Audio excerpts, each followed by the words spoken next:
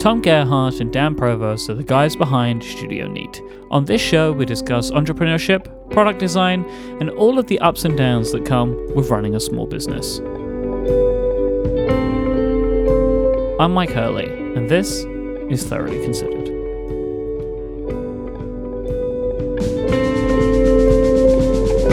You want to do follow-up?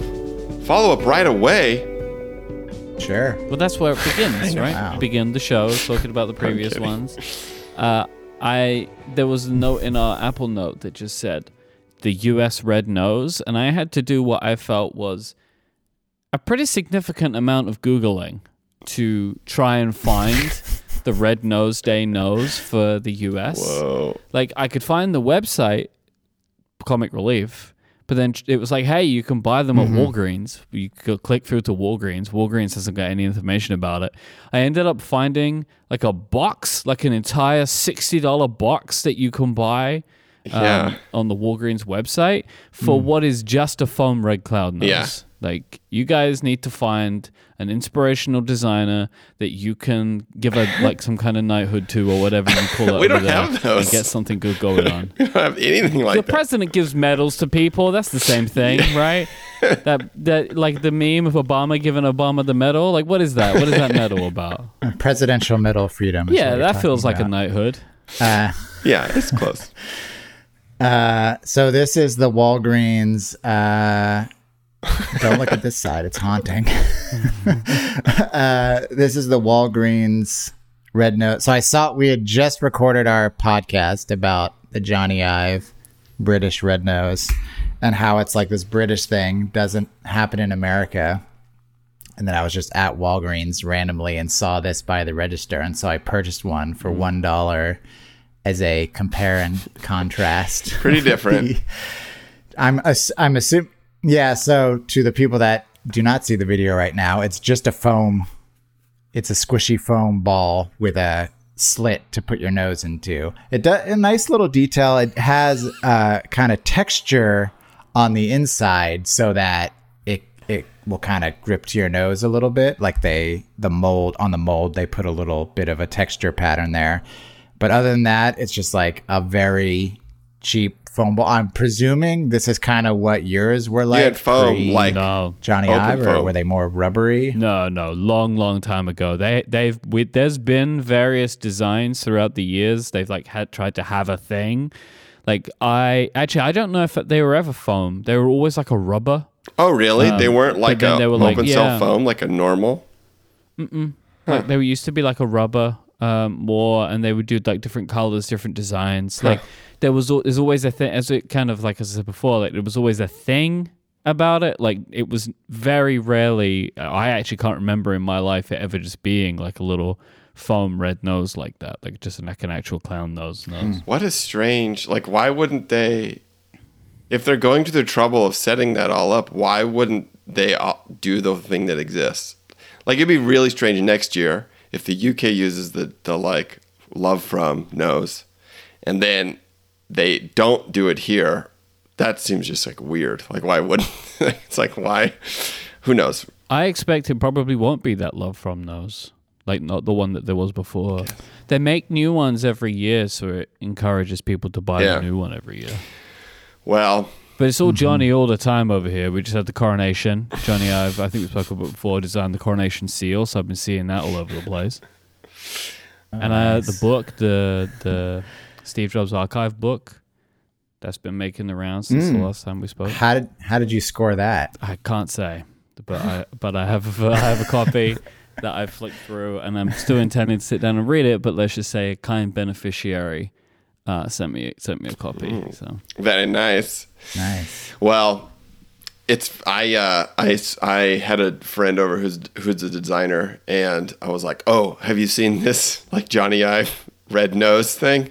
And he equally geeked out about it. Like, I think it's a pretty universal like designer object. it's a great design Yeah. piece. Like it's very clever. Like it's super smart. Pretty good. And I'm happy I was able to smuggle those Yeah, in for you, thank so you. you don't have to be so embarrassed wearing that silly foam clown nose. That's right. You gotta start knighting people, and then like then you can use them for things like this. It's great. Yeah, if only. If only. Is that all of our follow-up? Because we're not going to do this Apple leak. It's up to you guys. That's a very short one. So this is in follow-up to our prediction last year. What are we setting the over-under at for full-screen iPhone? No holes, no punch-outs, everything under the screen. We set it at 5.5 years. So I was delighted by this rumor that's saying 2027 is the timeline for everything under the display, which is 5 years from 2022 when we made the prediction. So hats off to us for setting a really good betting line, setting the over-under good. And so if they hit this timeline, 2027, then that means Tom and Mike win the wager. And if it goes over, then... Okay, and it's got to be camera and so just no hole. Yeah, everything. No hole. Everything under the display. 2027 is the expectation right now, based on like, I wouldn't call it a leak. It actually wasn't really a leak. It was just like an industry analyst, display analyst, sharing his like expectations based on supply chain. But the website that this came from will just call everything a leak, whether it's a leak or not, because that's just what their whole thing is. It came from Boy Genius Report, which used to be they used to have all the information, and then it kind of became less that over time, I think, and now it's just more reports on leaks. But yeah, I saw this going around in a bunch of places, but it's just the idea that, you know, they're going to slowly move. Like, we're going to have the pill shape cut out for a couple of years, and then it will be under panel Face ID and a whole cut out, and then eventually everything under the display. Will anyone care? That will be the real question, is by that time, are people going to be caring about it as much? I guess they probably will, but...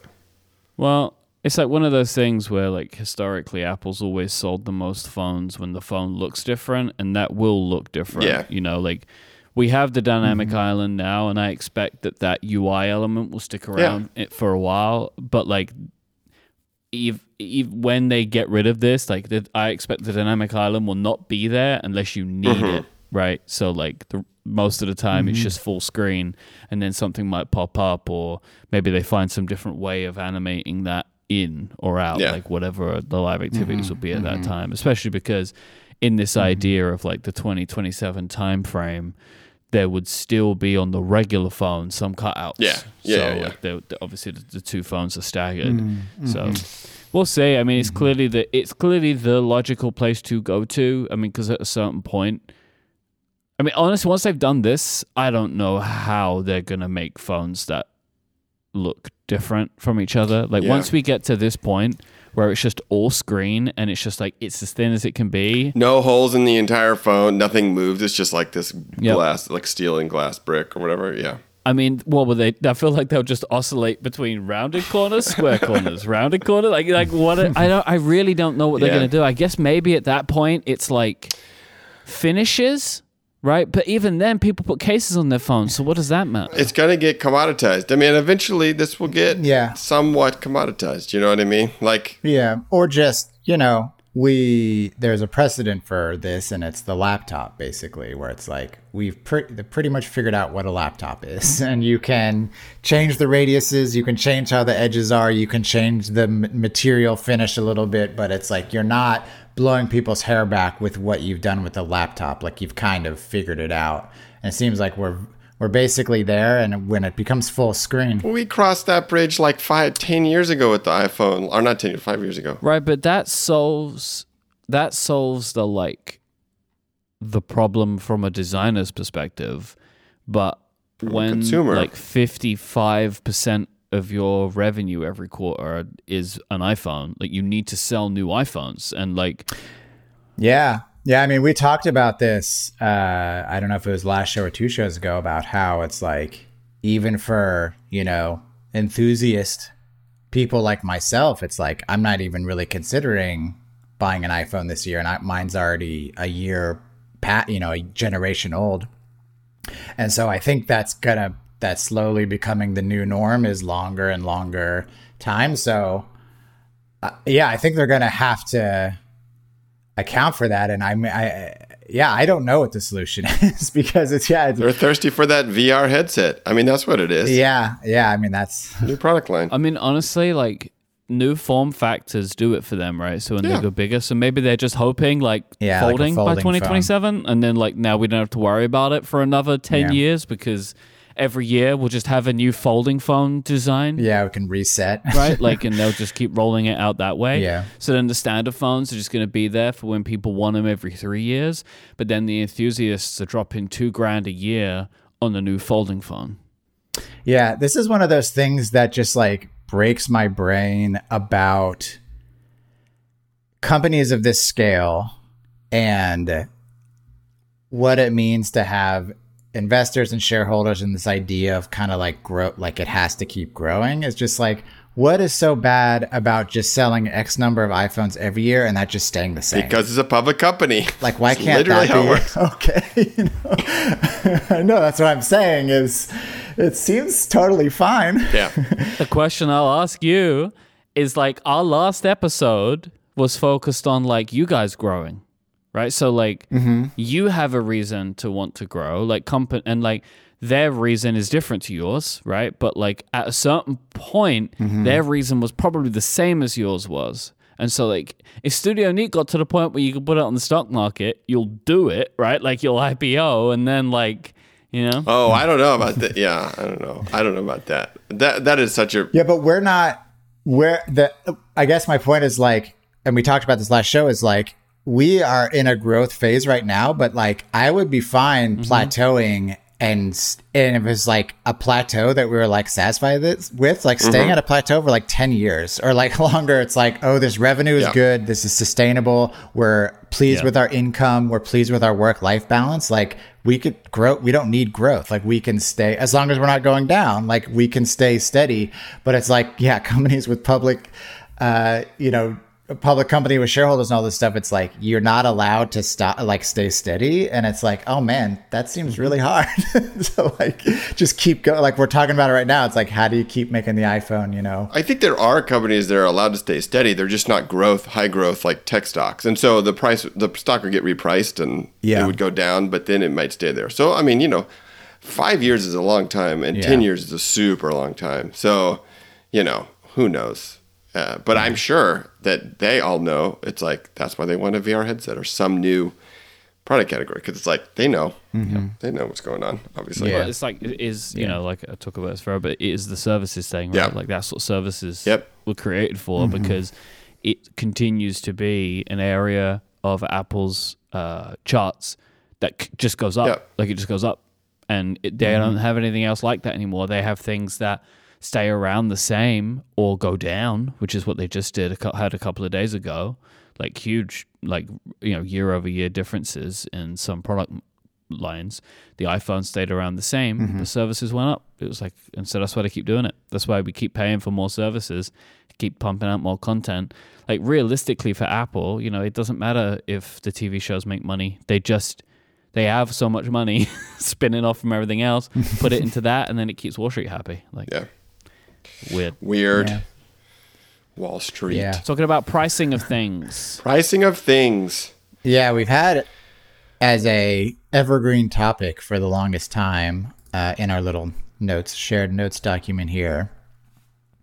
The idea of 99-cent pricing, and just what I mean by that is, ending a price of something with 99 cents. And this is something we have never done. And for my reasoning is just, it like looks cleaner and nicer. And then, I did not like the implication of it, which is this like psychological trick of like, I'm going to lower the price a penny and make it look much cheaper than it actually is. But we had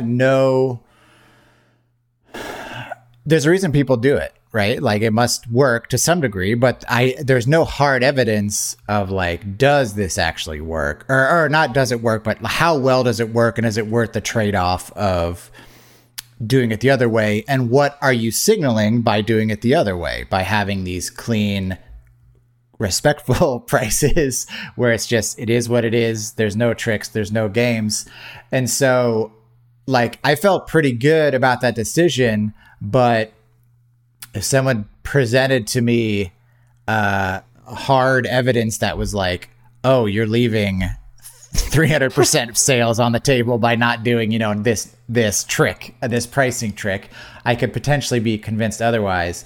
But anyways, this kind of sat in our evergreen topics for a while. And then recently something came up that validated kind of the way we've been doing things, where it was Substack had experimented with pricing, and they had, I guess they had started at $10 and then they went down to $9.99, and they saw a decline in signups, which is kind of the opposite thing you would think might happen.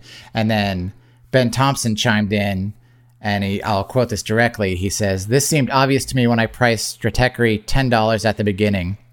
You're selling your reputation and asking readers to trust that you will deliver what you promise. So why would you be even slightly deceptive in your pricing?" And so this kind of thing popping up in the news kind of codified for me that it's like, I feel good about our strategy, and I'm not even kind of mildly tempted to like kind of try to go the other way. I wonder if part of this Substack thing is, to me, when it's $10, and people, Substack, it's like, hey, you're supporting this person, right? You're like subscribing to this independent creator person and you're supporting them. $9.99 feels like a product, and $10 feels like a tip or a donation. And I wonder if that's part of the difference, is like the $9.99 just makes it feel like a product. It's not like, oh, you're trying to trick me, Substack. It's like, oh, you've turned it into a product, rather than a donation to like a person. And that, I don't know, maybe to me that feels like that could be a big part of it too, not just this like 1 cent thing. I don't know, it's hard to tell, you know? Yeah, I think I saw in the thread somewhere, I might be misremembering it, but I think I saw some feedback was like people saying the $9.99 felt like yet another Netflix subscription, or like yet another recurring thing that's kind of piled onto the heap, whereas the $10 didn't feel like that. I think just like the lesson of all of this is pricing sends a signal, and pricing is a part of the design of the product. Like it's all decisions you can make that say something about what you're trying to sell. What do you think, Mike? So, well, my gut is similar to yours, but I do have like a secondary thing, which I just feel like it's been popping into my life a lot recently, where it's like, I'd really love to know exactly how they tested this, because like if they just change the pricing 1 week to the next, like that isn't, like you cannot replicate that and get the same results. Like there can be so many external factors that could have changed the pricing 1 week or the next, depending on who it was they would, right? Like the link itself is like to a private Substack is where it goes to, and it's just, it's about, I think it's for people that are on Substack can read the lab information. And it's like, I'm sure they did tests that they were happy with, but at the same time, this does also feel like one of those things where you would run this test once and you would find that, oh, we can actually charge more, and you never run it again. So like, but that's what these kinds of things are. People run tests and then they just roll with it. But realistically, I think I wouldn't want to do a 99 cents for something like this, like for content for professionals by professionals, which like a lot of what Substack is. Like you don't nickel and dime people in that way. That's the word I was about to say. Yeah. Because it's like, oh, I'm writing something that you want to read, maybe for entertainment or some professional curiosity or whatever, but I am like, I'm not your bargain basement run-of-the-mill content creator kind of thing. It's confidence in the value. Yeah. It's projecting like, hey, like I'm not gonna, this is valuable. I think it's valuable. I'm not gonna, But to follow on from what you were saying at minute 10, like I've been thinking about this a lot recently too, about just like how pricing is part of the design, where you can make decisions in the design process around luxury based upon a price point that you want to hit. And so, like, if you're thinking about price the whole way along and you're not just pricing at the end, which you shouldn't do, right? Like, I feel like you don't just price something at the end. Oh, this is what it costs to make. It's like, oh, no one's going to buy your product. It's $100 a unit. Like, but it is part of the design process because if you're thinking about it properly, it can inform the decisions that you would have to make during the whole thing, right? Mm-hmm. But again, like, I agree with that. I think in the types of stuff that we make, the types of areas that we're in, whole number pricing is good, right? Mm-hmm. What do you think about, because like I've been playing around with, and like when looking at my pricing of like not round numbers though. So like not 25, it might be 27. Mm-hmm. What do you think about that?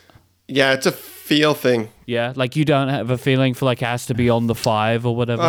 No, not necessarily. Yeah, but there are times when I think it does matter. So like it's funny because we often have these discussions all the time, the difference between 16 and 18. And that we're in that discussion, we know we need to be in that neighborhood, but like there's a difference there, and we might do one or the other depending on kind of what's going on. And so it's not like 20. It's like, oh, we want it under 20. Like we'll definitely say things like, oh, we should try to keep this under 100 or try to keep it under 20 because that feels like a different thing.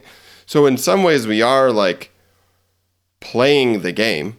Like we are thinking about what the customer is thinking and trying to manipulate in some ways, right? So it's not like we're completely innocent. Because there could be a way to do pricing where you're like extremely transparent. You're like, this is what it costs to make. This is the margins, and it's like it's $93.42 exactly. You know what I mean? Like you could go a very like engineering way. I think it's like I just had this conversation with my wife today.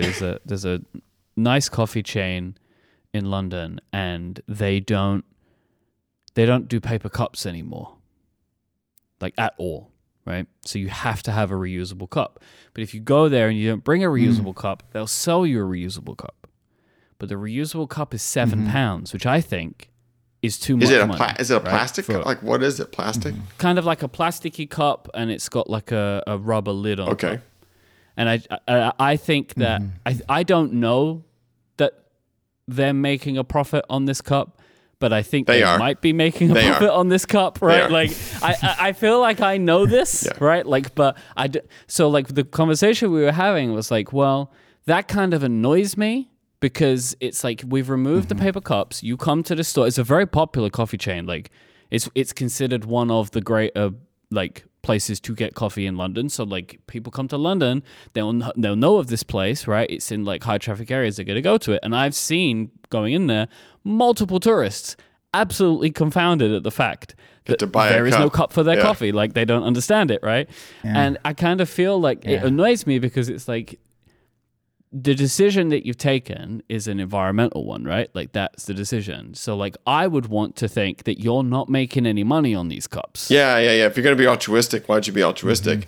I have a huge bone to pick with that. Or the money you make on these cups is going to some kind of charity, right? But like I've never seen something that seems to suggest this. But like it was, I don't even know how I got on this tangent now. But like I think it's like in the idea of like setting the prices correctly, all right? That was kind of where I was thinking of like, I'm not sure that I don't believe that they've set the price correctly for that thing where like the reusable cup. Unless they're like, oh, we want to discourage people from ever buying our reusable cups and they should like whatever. But like, I just think it's like too expensive. And herein lies the challenge is there's a huge disconnect between the consumer and the like business owner designer in terms of maybe they are losing money on those plastic cups. You don't know. Maybe they like got some fancy plastic cup that's recycled plastic or bioplastic, and then the lid is like fancy and they're actually losing money.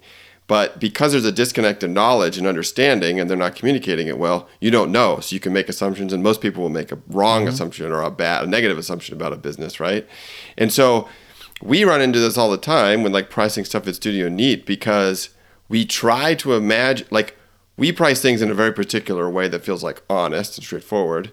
But if we think that the customer would not expect it to be that expensive, it like makes us second guess everything because of that disconnect. Like, oh, people are not gonna like think that this is, they're not gonna be like, oh, I know why this is expensive because this process is expensive or this coding or whatever. So it's a real challenge, and we are like in the middle of this. We are like right in the middle right now of this exact problem with like a new product we're developing, where it's a product where we could make some choices and make it cheaper, but it's not as good of a product. And we think it's to make it better, we would have to spend more money on like the materials and the processes, and then price it at a higher price point for retail. And it gets very tricky sometimes. Sometimes it's obvious, and sometimes it's really difficult. And often it comes down to like the rules that we have internally made as a company for like how we should approach pricing, right? And so this gets very tricky because not only is it like a consumer sentiment, like design problem, it's also like an internal company values thing. And then just like Dan and I's feeling about what we expect someone to pay for it or like what feels right. And so often we don't have a huge problem, but in this one in particular, it's been a real stickler. it's like we've gone back and forth a lot on it. Because I know that this product you've been talking about for a while, and it feels like you've been on the precipice of launching it. And I assume the main reason you haven't put the Kickstarter up now is because of this. It's the pricing. Yeah. So when it comes down to it, yes. Like we designed it one way. Mm-hmm. We knew it was gonna be a higher end thing. And then we did some more experimenting, and we're like, hey, if we do this to it, if we make it out of all stainless steel, it's gonna feel better. Every time someone picks it up, it's gonna feel better. But it wouldn't look any different. Like if I showed you 2 pictures of it, you would not know, right? And it's something that if I gave you 2 of them, it would be clear which one you would like better. Like one is just nicer feeling. But it's hard to communicate that. It's like, how well can we communicate that to the customer, right? And making that material change puts us in some ways in a different price category. But at the end of the day, the thing even is expensive, quote unquote, for this type of object. It's kind of pricey to begin with. So you get into this like world of like, okay, it's just very hard. It's just very tricky. And the thing that makes it, I think, in particularly so pernicious is that bit about what rules do we use as a company to set pricing. And this might require a little bit of a somewhat technical explanation, but the way that we try to approach things in general is we figure out what the cost to make something is. Let's say it's $10 to make it. And then we follow the kind of industry standard and what we found to work for us, which is we then set the retail price at 4 times the cost to make it, right? So if it was $10, it would be $40. Now, here's the thing that gets like a little tricky. Let's say we wanted to make a change and it actually costs $11 instead of $10 to make that thing. Do we follow the same formula and say, oh, okay, well, it's $44? Or do we make it $41, or do we make it $40 and just like not change it? And so at the end of the day, like the actual money we make after like you pay for ads and like shipping and assembly and like all this stuff, it doesn't matter in some ways, but at the same time, we know that following that like margins rule of like 4x or 400% or 300 to 400% just has worked for us, and it's like an industry standard, and there's reasons for it, right? There's all kinds of things down the line. It's like contingency. It's like insurance, basically. And so it's really tricky when you're you're wanting to, we try to sell something for as cheap as we can, basically. Like we try to make it for as cheap as we can and still have a really good product. And then therefore it's like we can price it as cheap as we can because we think that will get more people to be able to buy it. But let's say we're making a thing that costs $25 to make, cost of goods, right? Or we could make this change and it costs $5 more. So you're looking at either $100 or $120, depending on, like if we do that 4X thing. And then, but let's say actually the real numbers are like 90 or 110. And at that point, it feels like there's a big difference on the customer side. Like, should I buy this thing that's 110 or should I buy this thing that's 90? And so then you're like, well, that seems like a big, so maybe we make the thing, we sell it for 90, even though it cost, $30 and it's $5 less of profit for us at the end of the day. But maybe we would make it up and selling more of them because it's not over $100, right? It's like this big carousel you're on. And it's just interesting. We've never had the magic combination of like price thresholds and cost of goods where it really feels like it matters. Like with this product, it feels like the changes we would make to have it cost more, the changes seem important. Like it seems like it really is a good thing for the product to make it more expensive. But if we do that and we follow our rules internally as a company, it's going to be over $100, like pretty well over $100. And so it's like this. Yeah, but it's tricky. Why is that a bad number? Like, is $100 a bad number for you? Like, why is that a bad number? Good question. I wish I knew. I wish I knew exactly. Because I don't think it is, right? Like, didn't you just... how much was the Mark 1 that you just did? So we did this. So, and this is, I think, part what's like influencing us is we did a limited edition Mark 1 purple, sparkly one. The purple one. And we were going through the same exact problem of like, if we do this, the coating is very expensive and it will push this pin over 100, it'll be like $120. We did it and it sold well. So we're like, okay, awesome. The question is, and what this brings us for us like going forward is like, are we going to make products into the future where we're kind of somewhat uncompromising on product and durability and like what we think is right and just let the prices reflect that? Or do we go a little bit lower market where we think more people would buy it, but we're making some product compromises? It's still good stuff, but it's just like a different kind of product. And so for this product you have coming up, if it's just material changes that would, by and large. So once we got thinking about this, we could even make it cheaper. Like if we went, because we're just like, okay, maybe we change the finishes and it could even get cheaper, right? And then it really turns into, it feels like we've been making compromises, really making compromises. But because I would wonder if for this product during the Kickstarter, you could offer two materials. No. And see. No, it's not possible. We could, right? But it's too we complex. would have to fulfill both. And that feels waffly to me. Like we need to make the best choice as far as we're concerned. Well, I mean, I would say always go better materials. Because then it's just the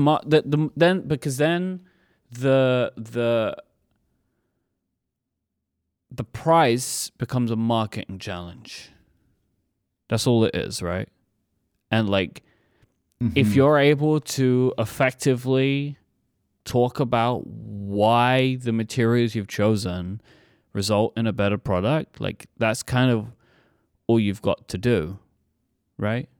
Like you sell expensive pens, like this isn't new. Fundamentally, like I know you've heard it, I've heard it. I could just go to the store and get this. It's like you can do that. Like I welcome it, right? Go buy a legal pad and turn it on its side and put it underneath your keyboard. Like go for it. Like that's totally fine. I welcome you to do it. But like there are different things that can exist in a market, and like the products that you make, the products that I make, they are more expensive than the cheap things in the market. Like I would say that if you feel like you have a much better product at the higher price point, I feel like you should just do it. Because then it's just about communicating why it being made out of this and this results in a better experience, because that's what like the whole product, like I know what the product is, but like the whole idea is just like, as with most of your things, we have made something and designed something that is a better experience than the thing you're currently using. Yeah. And this just lines into that story, right? It does, but also the thing that weighs less than has different materials, like aluminum instead of stainless steel, is also really good. It's, we were going, it was like, it's really good.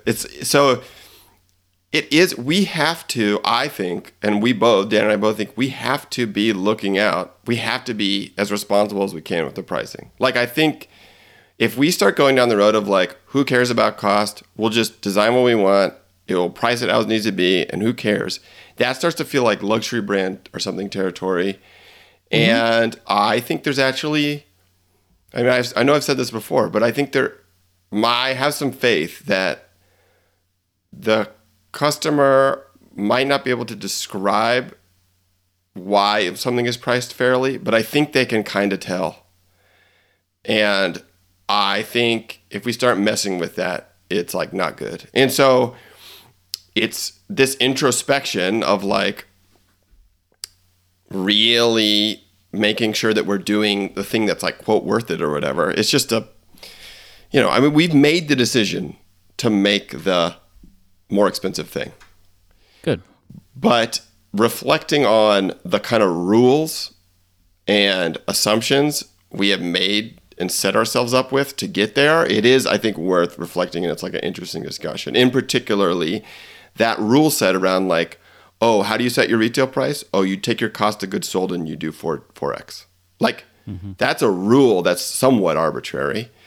And, like, for instance, if we were making a thing, it cost... I didn't know that rule. You told me that rule. I had no idea about that rule. I'm making it up as I go along, man. It's called like keystone pricing. I mean, it's like, but again, a lot of those rules are from like retail, like old, not e-commerce and all this stuff, right? But it makes sense, right? Because especially with retail, you have to do that. So if you're putting it to retailers, there's money left for you at the end, right? Because the margins are so huge if you're going into retail. Yeah. But now the retailer is just ad spend. Yeah.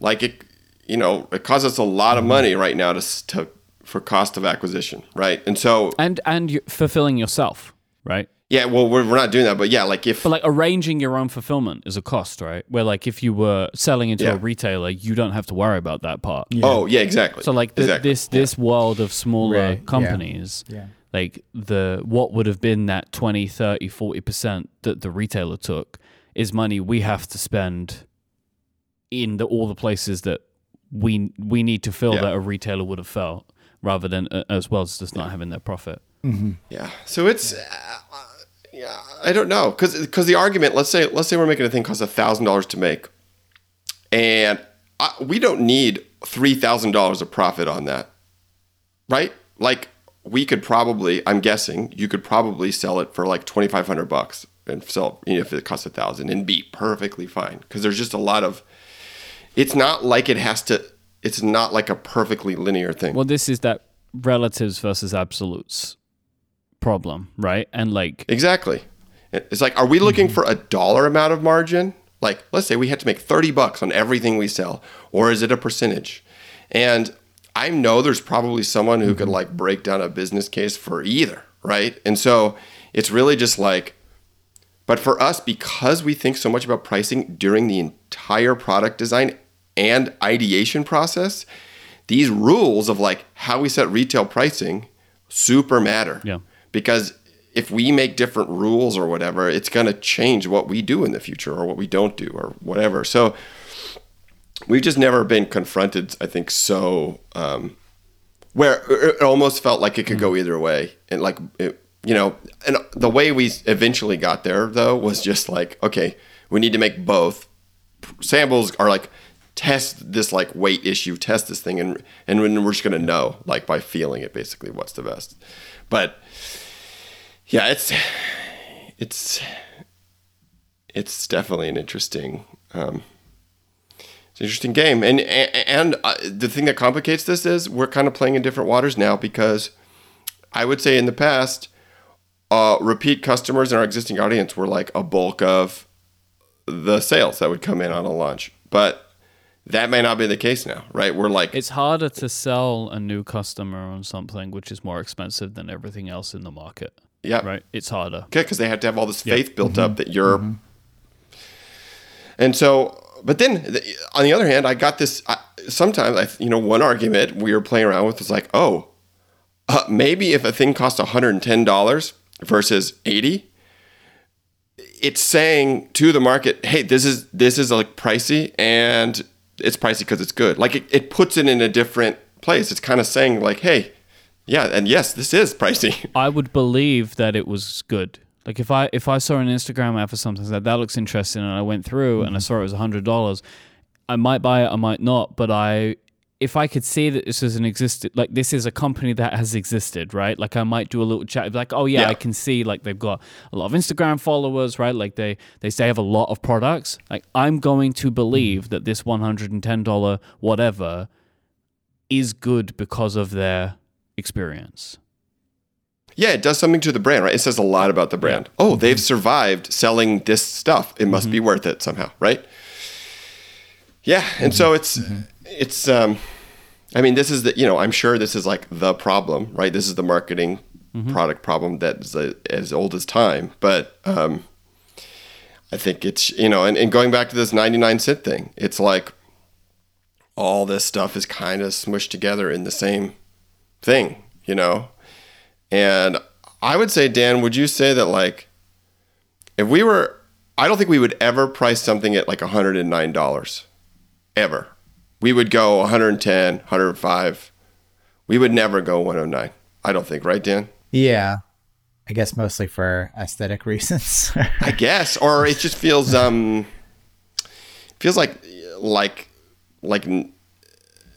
cheap somehow, like you're niggling over like $1, like, oh, is it it just feels, yeah. $109 just like does not exist in the marketplace like as a price. I bet it does though. I bet like, no, so what do you think about Apple doing like $299? Yeah, so that's it's interesting. There's like tiers of betrayal or tiers of trickery, whereas $299 is one thing, $299.99 is like another thing. And then I suppose the next tier is like 0.9 cents that like gas stations do. But so I'm with Apple, it's like it's probably the right thing to do. And I'm glad they don't do the 99 cents. Like 99 cents just feels so incredibly rude. It's just like, well, they do it in the App Store. They do. That's true. Yeah. It's like 1% of the 99. That it's the same for $1 thing. Yeah, I mean, I think the App Store would look cleaner if it was like 1, 2, 3. Like as the prices you see. But yeah, so it's not great, but I think by not having the trailing 99 cent, like at least they have that. At least it's a little bit. They can just show a dollar amount without a decimal, like on their product pages and stuff. So I don't know. It is funny because in March they changed the pricing options so you can have round numbers. Like you can do like every 10 store. cents. Yeah, in the App Store. I have never seen an app use it. Yeah. I have yet to come across an app that has the rounded pricing. Yeah, like everyone's doing the 99. Like you could do $1.90, but no one's doing it. Which is just, I find that very funny. Like they have loads and loads they have 900 new price points they introduced, right, for more flexible pricing. But like I've yet to come. I'm sure that people are using it. I've just yet to come across it in a way that it stood out to me. Yeah. Of all the App Store features that people have been begging for, it seems like that would be a pretty low priorities. I need 10-cent increments. I've always wanted to charge $1.40, and it's been frustrating me forever. Yeah. Yeah, it's very. I mean, it must work. I mean, it feels like Apple would be the large company that would be like, let's make this $300 instead of $299. It feels so like gross that it must be quite effective. Yeah. Well, what's interesting also, as like a flip side to this, I remember seeing an Aaron Draplin talk or something, or he was on a podcast. I think it was like a talk he was giving. And this is a very like Aaron Draplin, like kind of blue collar like argument, but he was like, I hate when I like go to a restaurant and see a menu and it's just like a 7. He's like, that's pretentious. You know, it's like he was interpreting like a snobbery from the even prices versus, you know, the like 99 cents. So again, it's like pricing is a signal, like it's saying something. It might not be saying what you want it to say, but it is. So Dan, here's a very real question. We asked the real question, so thoroughly considered. The real question, hard hitting. Pano pad, it's $20. What if we did an A/B test and we did $19 versus $20? What level of conversion rate increase would it take for us to switch to 19 versus 20? 1%. Any change, and I'm in, baby. I don't know. Would it be double? Oh, double for sure. I mean, but again, it's like weirdly, it's like, yes, $19 versus $20. That's certainly playing the game, but that is not as egregious to me as $19.99 versus 20. Like it's okay. Let's just go all the way. $19.99 versus $20. Yeah. Almost certainly that would be worth it. Almost certainly we would get a 0.5% increase in conversion rate bump with that. Almost certainly. What level, though, would it be worth damaging the brand, quote unquote, damaging the brand to do it? Yeah. That is the question. I don't know. I feel like it'd have to be pretty high. And also, this is like a weird vacuum because it's like, wait, is that our only product that ends in 99 cents? It's just like sticking out there. I'm just saying, like, we go all the way. Like, what if we found out it increased by like 40% conversion rate, which seems impossible? Yeah, I mean, 40% would be, that would be hard to argue with. This show is known for predictions. Dubious. We make lots of predictions on this show. I'm making a prediction. Within 18 months of now, you will be adjusting your pricing away from whole numbers. Really? And I reckon you'll do this because you will learn something from all of the data-driven media placement that you're doing. Yeah. Like at a certain point, you'll only have a few more dials to tweak, and those dials will be the pricing dials. And then you'll see if it will increase your conversion. Yep. So I reckon within 18 months, either you will do it or the company that you're working with will recommend you try it, and you try it, and you do it like on PanoPad, and PanoPad goes to the moon. Dan's writing it down. He loves these predictions. So I reckon you're going to do it. Just because I think you're on that trajectory that like you'll start, like I don't think you'll do necessarily 99, but you might go from like $20 to 19 or 20 to 18. Not 90, not in the cents department, but in the dollars department. Not in the cents department. But not even just so much that you're making price changes, but you are making price changes based on the fact that you're doing more paid media placement. Yeah. So what's interesting though is like we're all just making assumptions, right? It's like, oh, everyone does 99 cents. Like this must work. It's what everyone does. Everyone wants to make the most money. Like this is the thing that works. But interestingly, I mean, there's like the Substack thing, but it's like we've been now in this world of like the paid media and like talking with people and getting strategies, and there's discount codes you can do. There's pop-up email sign-up lists and like, there's like plenty of strategies, some of them legit, some of them pretty shady feeling. And I feel like, oh, you got to get your prices down 99 cents. Like, what are you doing? Like, that's not even been mentioned, or I haven't even like read that anywhere as like, oh, of course, this is step one is like, you have to have your prices like end in 99. And maybe it's because it's so obvious and everyone's doing it anyways. Like you don't even have to mention it, but I actually am kind of, is this like a myth?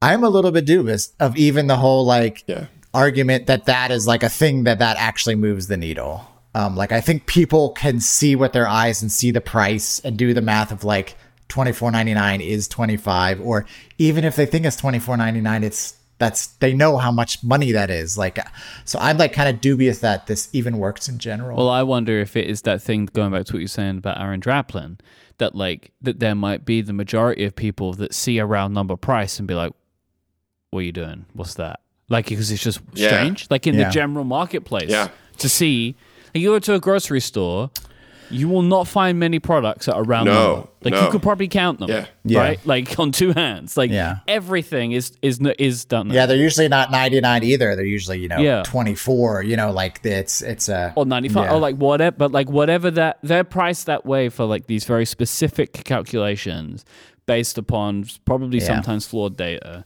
But like they settle on a number and they go with it, right? And like. I would expect that for like if the bigger a product gets, the weirder it is to see just round number pricing on it. So here's something that I would say the one thing that that's one of the most feedbacky things that has stuck out to me after like talking to people who see e-commerce sites all day. Like, I had a call today with someone who like literally all they do is just like look at e-commerce sites all day. Sometimes they say, "Oh, your site doesn't even look like an e-commerce site or a shop." They say it doesn't look like a Shopify site. But they say it looks really good.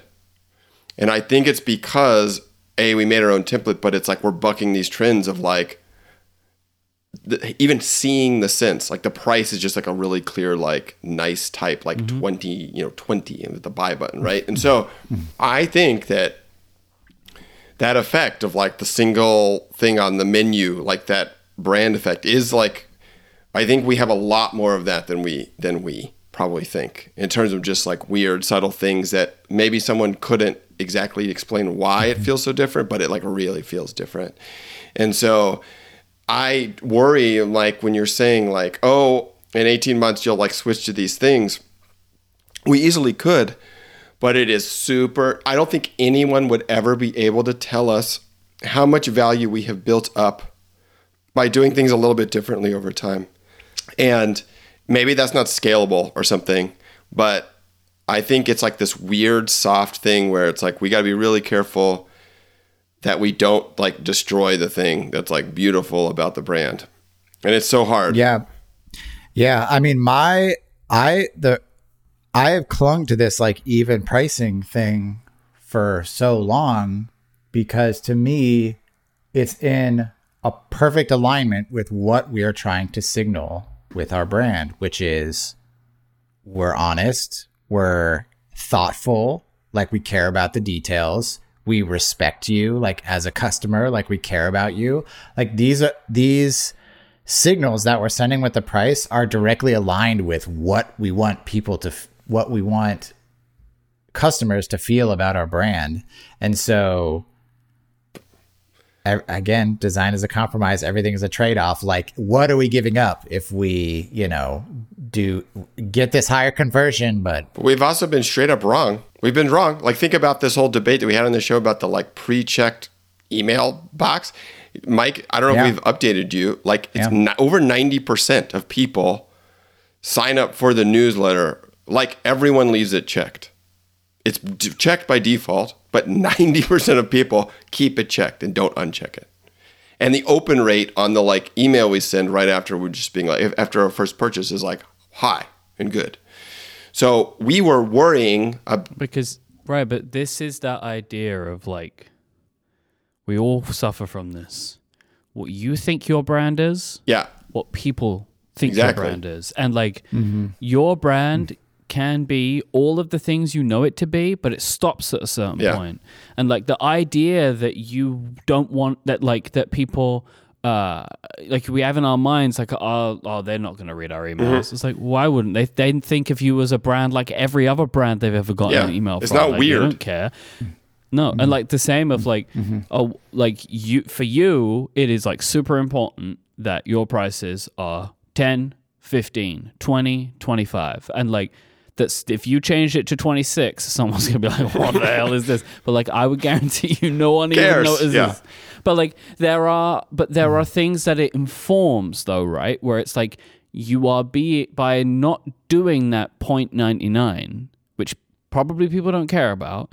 You are making the decision of like, we are trying our best to price fairly. And like how that comes out is like someone buys a thing from you, they receive it, they're like, this was really good for the money I paid for it.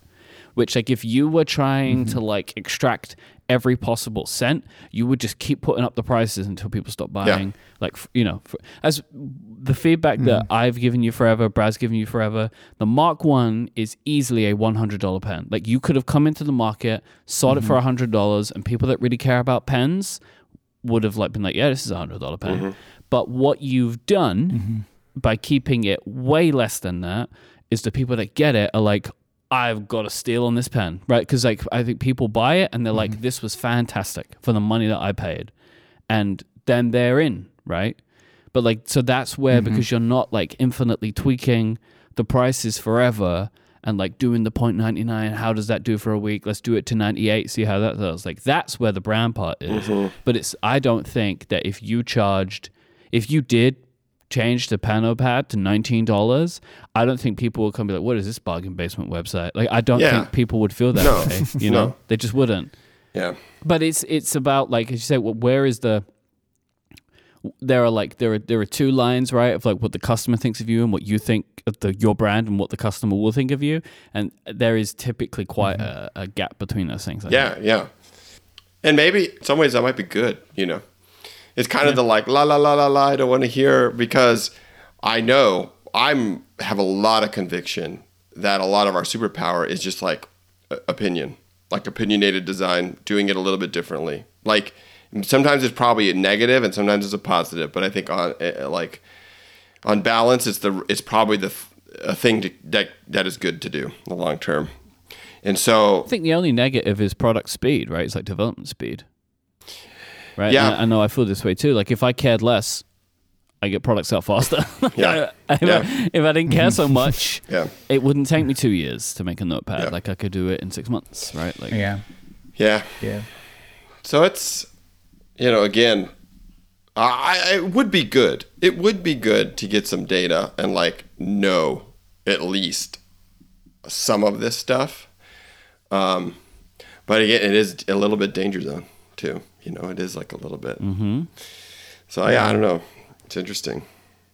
One little when you mentioned the speed of product development, one thing that's I think really changed for Dan and I in our mindset with this is, you know, prior to this ad spend stuff, we were dependent on product launches. Like product launches were part of the balance sheet every year to make it work out.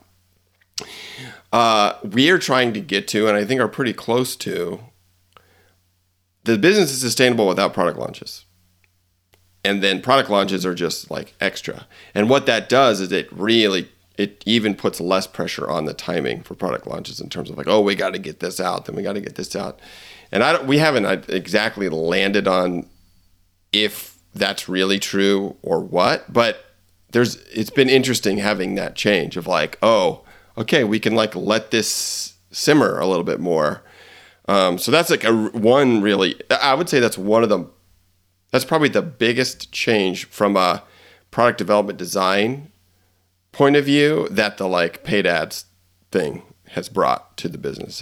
It's almost like it's allowing you to do the thing that you actually really want to do, which is like to give it time. Yeah, like not rush. But before, if you gave it too much time, the business would go away. Yeah. So like there was a point where you had to be like, we have to stop now, right? Like we have to stop now. And can go bad too. It's beneficial in of itself, right? If you carry on tinkering forever, it will never come out. Yeah, exactly. So it's not like we can just go full on like whatever, no deadlines, but which we have said before, but it is different. Like for instance, with this particular product that we're talking about, with this pricing change thing, I bet if we weren't doing this paid ads, we probably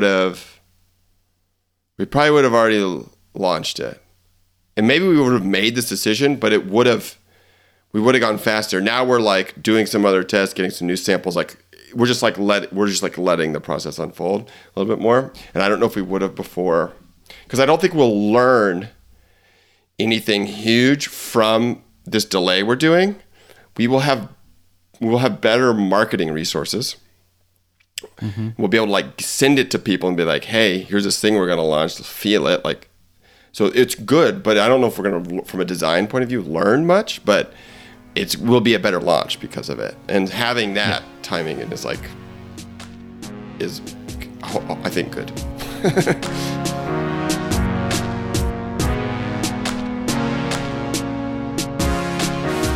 Thoroughly Considered is a joint production between Relay FM and Studio Neat. You can find out more about this episode by going to relay.fm/tc/98.